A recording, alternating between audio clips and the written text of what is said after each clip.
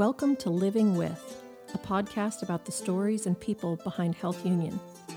Health Union integrates the power of human connection and technology, uniting people in the shared experiences of life with chronic health conditions. I'm Emily Downward. Shirley Norris, an advocate on bladdercancer.net, was interviewed last year at our Health Union offices during a conference for our advocates called HU Connection. She shared her story of what it was like to be diagnosed and go through treatment for bladder cancer. My name is Shirley Norris and I work for the bladdercancer.net platform. So my bladder cancer journey started long before I knew I had bladder cancer. And it started in about 2014 when I was going for routine pre-op assessments. I was having an unrelated operation and I had to go for the usual little tests, blood tests, urine tests, etc. At this pre-op assessment, I was advised that I had urinary tract infections, which I was quite surprised about because I had absolutely no idea. So I was given antibiotics, infection cleared up, operation went ahead. Thought no more about it. Unfortunately, I had to have the operation done again on my arm because it was unsuccessful. Same thing again, pre-op assessment, urinary tract infections found.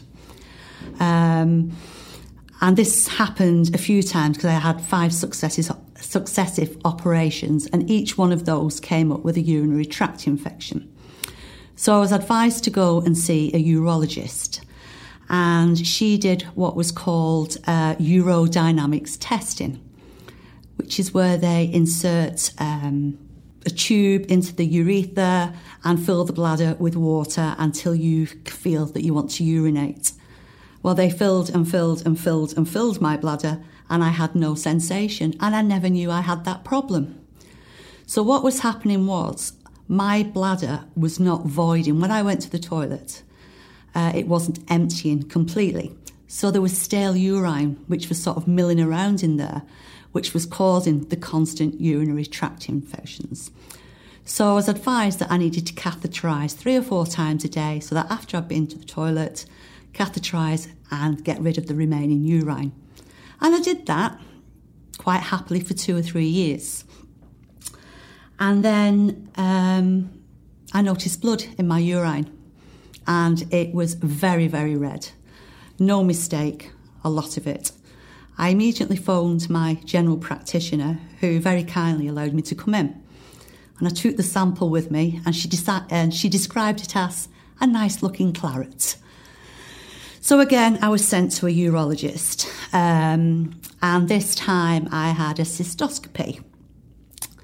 And the bladder was full, he said, of all sorts of infections that was doubling every 4 hours, and that I was really full of infection. I was beginning to feel ill, tired, very sweaty, nauseous, losing weight. And I went to see this urologist every 3 months. And every 3 months I went, all he did was prescribe more antibiotics, long-term antibiotics, low dose. I then became immune to the antibiotics because I'd had so many of them that it was actually quite difficult to treat. An antibiotic was found and I still felt ill and the weight was coming off me more. By this time I'd lost about 3 stone and I was almost bedbound. I was just so full of fatigue.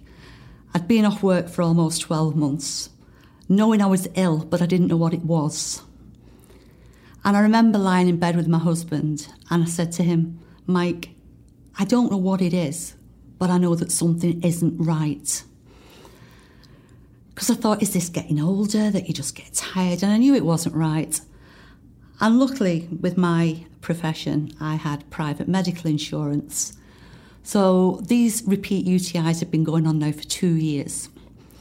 And I asked my GP for a referral to seek a second opinion, which she did. And I went to see a different urologist. Again, he did the test. I had the UTI. He gave me antibiotics and said he'd see me in around 2 weeks and he'd do a cytoscopy. Okay. So 2 weeks later, I went in. My parents actually took me, and they've never took me for appointments before because I didn't want to trouble them, getting up early, dad's getting on, etc. But they insisted that they were coming along.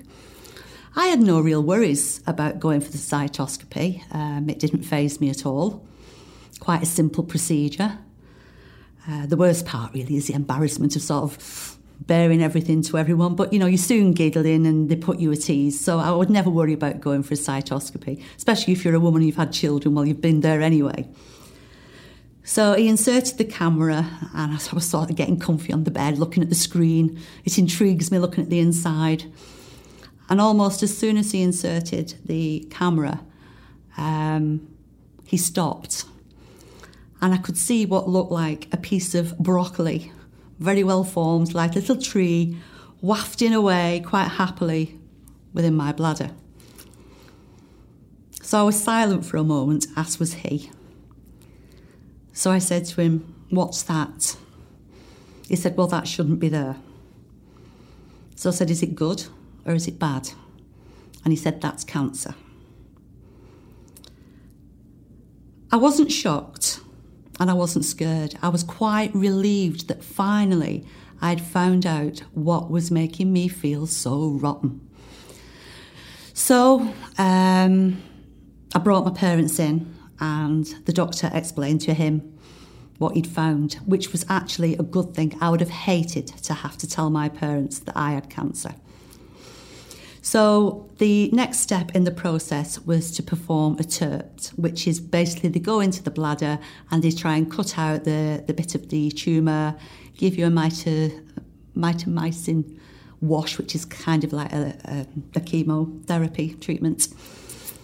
And then they'll send the biopsies off and grade the tumour. The consultant got in touch with me and told me that I had a high-grade aggressive bladder tumour and that he would need to perform another TURP in about 6 weeks. I said, OK. 2 days later, I received a phone call to say actually he'd changed his mind and he wanted to see me sooner to perform the TURP.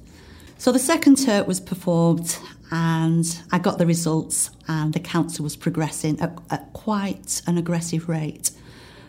So he wanted to take my case to a group of other doctors to discuss a treatment plan, what would be the best way to sort of eradicate this. The consultant's office was quite a long way from where I live, so I asked him, would he mind ringing me? I was very together about it. It wasn't like I needed sort of holding. I just wanted a plan. And that was my vision. How am I going to get rid of it? I just wanted rid. Walking around knowing that you've got a little tumour wafting around, especially when you've seen it, is a very bizarre feeling. So he rang me up and he said I had two choices. I could either go for what they call a BCG treatment, which is actually using the tuberculosis vaccine, which is injected into the bladder. It irritates the wall of the bladder and hopefully then starts to disperse, get rid of the cancer cells within. No guarantees, no idea how many treatments it would take. He informed me that each treatment you would feel progressively more poorly. It would take up quite a lot of my time in the fact that going for the treatment, then coming home, being poorly, getting over it, and then psyching myself up for the next one. Or I could have what they call a radical cystectomy, which is the complete removal of the bladder, lymph nodes, cervix, the anterior wall of the vagina, bits of the ureters, and I'd previously had a hysterectomy. If a lady hasn't had a hysterectomy, her ovaries, womb, everything will be removed as well. So I was quite fortunate that I didn't need that bit. And they also took my appendix. So I had the decision to make, and I said, just give me a moment.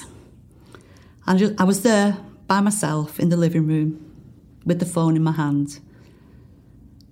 And I really didn't have to think about it. And I said a radical cystectomy. I wanted it gone. I felt that cancer had stolen enough of my life. I had been I'd had no quality of life previously for 12 months. I knew I'd have a bag, but I didn't even think about that. I just wanted that tumour gone. So a date was scheduled for the radical cystectomy, and I had it done on the 31st of January 2017. It's a very large operation. It takes around 10 hours to complete, 10, 11 hours for the consultants to complete the operation. You wake up in intensive care with various tubes up your nose, down your throat, in your neck, from your belly, all sorts of bleeps, and 2 nurses. And they asked me, could I sit up? And I said, am I okay to sit up? They said, yeah. So I sat up, and it was excruciating. And I thought, oh, is this right? But I had to put my trust in the medical team. And I'm always a great believer in no pain, no gain. So whatever they told me to do, I did. And I did it straight away. And each day I would say, how do I get rid of this strip? How do I get rid of this tube? What do I need to do? And my recovery actually was the professor's second quickest in all the time that he'd been performing these operations. And I'm very competitive. And I was really quite peeved that I didn't come number 1. But I was number 2, so I'll live with that. A stoma nurse comes along and your abdomen is very swollen. You've got tubes into your tummy, nephrectomy tubes to your kidneys to drain those. And I was shown how to change the bags, which actually is quite a simple procedure, nothing really to it. It's a bit scary when you first see your stoma. It's swollen, it's stitched, and it doesn't look very pretty. But very soon, 5 or 6 weeks later, the stomach goes down, the stoma starts to take its shape, and it's like a little rosebud. To accept my stoma, I gave it a name, and I called it Wee Winnie. So if I had a leak somewhere, it wasn't me, it was Winnie. And I didn't feel responsible. And people used to laugh at me, but it made it easier to speak about. Friends would come and touch me on the tummy and say, how's Winnie? Is she being good? Like it was a small child. And we'd laugh about it. And I've actually spoken to other people who have gone through the same thing. And it's amazing, actually, how we all name it. I was speaking to someone who called theirs Moby Dick, Princess P, Lucy, all sorts of names. And you have a little giggle about it. In the beginning, I had an awful lot of leaks. As your tummy changes shape, you get sort of ridges in your tummy. And it can be quite depressing thinking, is this going to be forever? Is this my life? But it isn't. It's the first, give yourself 4 or 6 weeks, and then things start to come together. You'll start working out what is the best type of equipment for you to use, what are the best types of bags. Some stomas stick out, some dip in. Mine dips in, it's called convex, so there's a bag for that. And I went home after the operation, and 4 weeks later I went to quite a prestigious dinner with my husband with his work. 5 weeks later I jumped on a plane to Latvia. 6 weeks later I was in Amsterdam. 7 weeks later I was in Croatia. And 5 months later I was touring around, backpacking around Southeast Asia, because I was determined that my cancer was not going to define what I was able to do. And for me, put your care, put your trust in the people, the medical team around you. If you do what they ask you to do, your recovery becomes much easier. It's so easy to give in, but don't. Just don't give in, because there is a fantastic life to be had afterwards. You don't have to worry about sitting on dodgy toilet seats. You can just stand up behind a tree, pee with the blokes, do whatever you like. I love in America where it says, use the toilet which you identify with. I identify with the shortest line. So, yeah, there's lots of pluses for me. I can sleep. I have a night bag. I can sleep 12, 14 hours without having to get up and go to the loo. and that's quite a blessing. So my cancer has actually enhanced my life. I think it's made me a calmer person. It's made me appreciate everything so much more. I embrace life. Things that I would never do before now, it's like I've beat cancer, so I can do it. It almost makes you feel superhuman sometimes, that I've done this, I've got through it.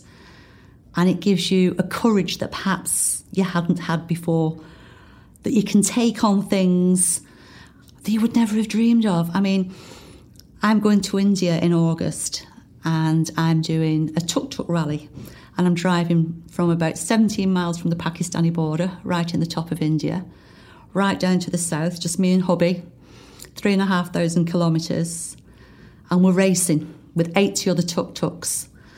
I have 2 grown-up sons, and they could not believe that we were doing that. I liked luxury, but I don't care anymore. I want fun. And for that, I'm thankful. May is Bladder Cancer Awareness Month. Why do you think it's important to raise awareness of bladder cancer? Bladder cancer awareness is important to me because I never knew that I had a problem. I wasn't aware of bladder cancer. I wasn't aware of the symptoms. Some of the symptoms are repeat UTIs, continual repeat UTIs. But the number one is blood in your urine. My advice would be, if you're unhappy with the diagnosis that you get or the treatment that you're receiving, go and get that second opinion. I was brought up to believe that a doctor knew best and you didn't question them, and that you went along with the treatment plan that was given you. I am just so thankful that I had access to see another urologist who within 3 weeks diagnosed my cancer. If I hadn't have been aware of the symptoms, if I hadn't taken that second opinion, it would have been too late. So don't mess around with your own health.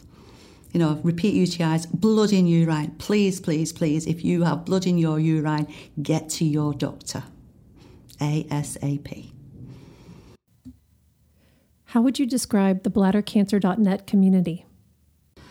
Bladdercancer.net is a support network for people that may be just starting the cancer journey, the supporting the family members. It's a safe environment to ask any questions. Nothing is ever a silly question. Don't ever be afraid of asking anything. There's lots of different ways that you can get in touch. You can do it privately through inbox. So if you don't want to, put it out there in the community, we respect your privacy. We will answer you. We're there for you. I personally learned so much more through the cancer support networks than I ever did from any urologist. You're given lots of hints, tips, advice.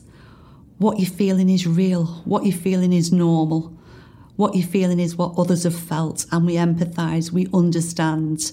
We're there standing side by side with you.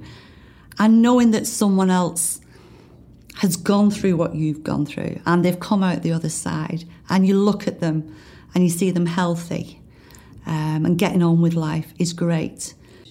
Bladdercancer.net can help you with any issue. There are lots of issues around bladder cancer. There's your body image, because that will change if you choose to have a bag. There's different options for people, neobladders, you name it. I knew nothing about these things until I spoke to other people with the same conditions. Once I spoke to someone who'd been there and done it, it wasn't a mystery anymore. I understood what was ahead, and there was a still life to be had afterwards.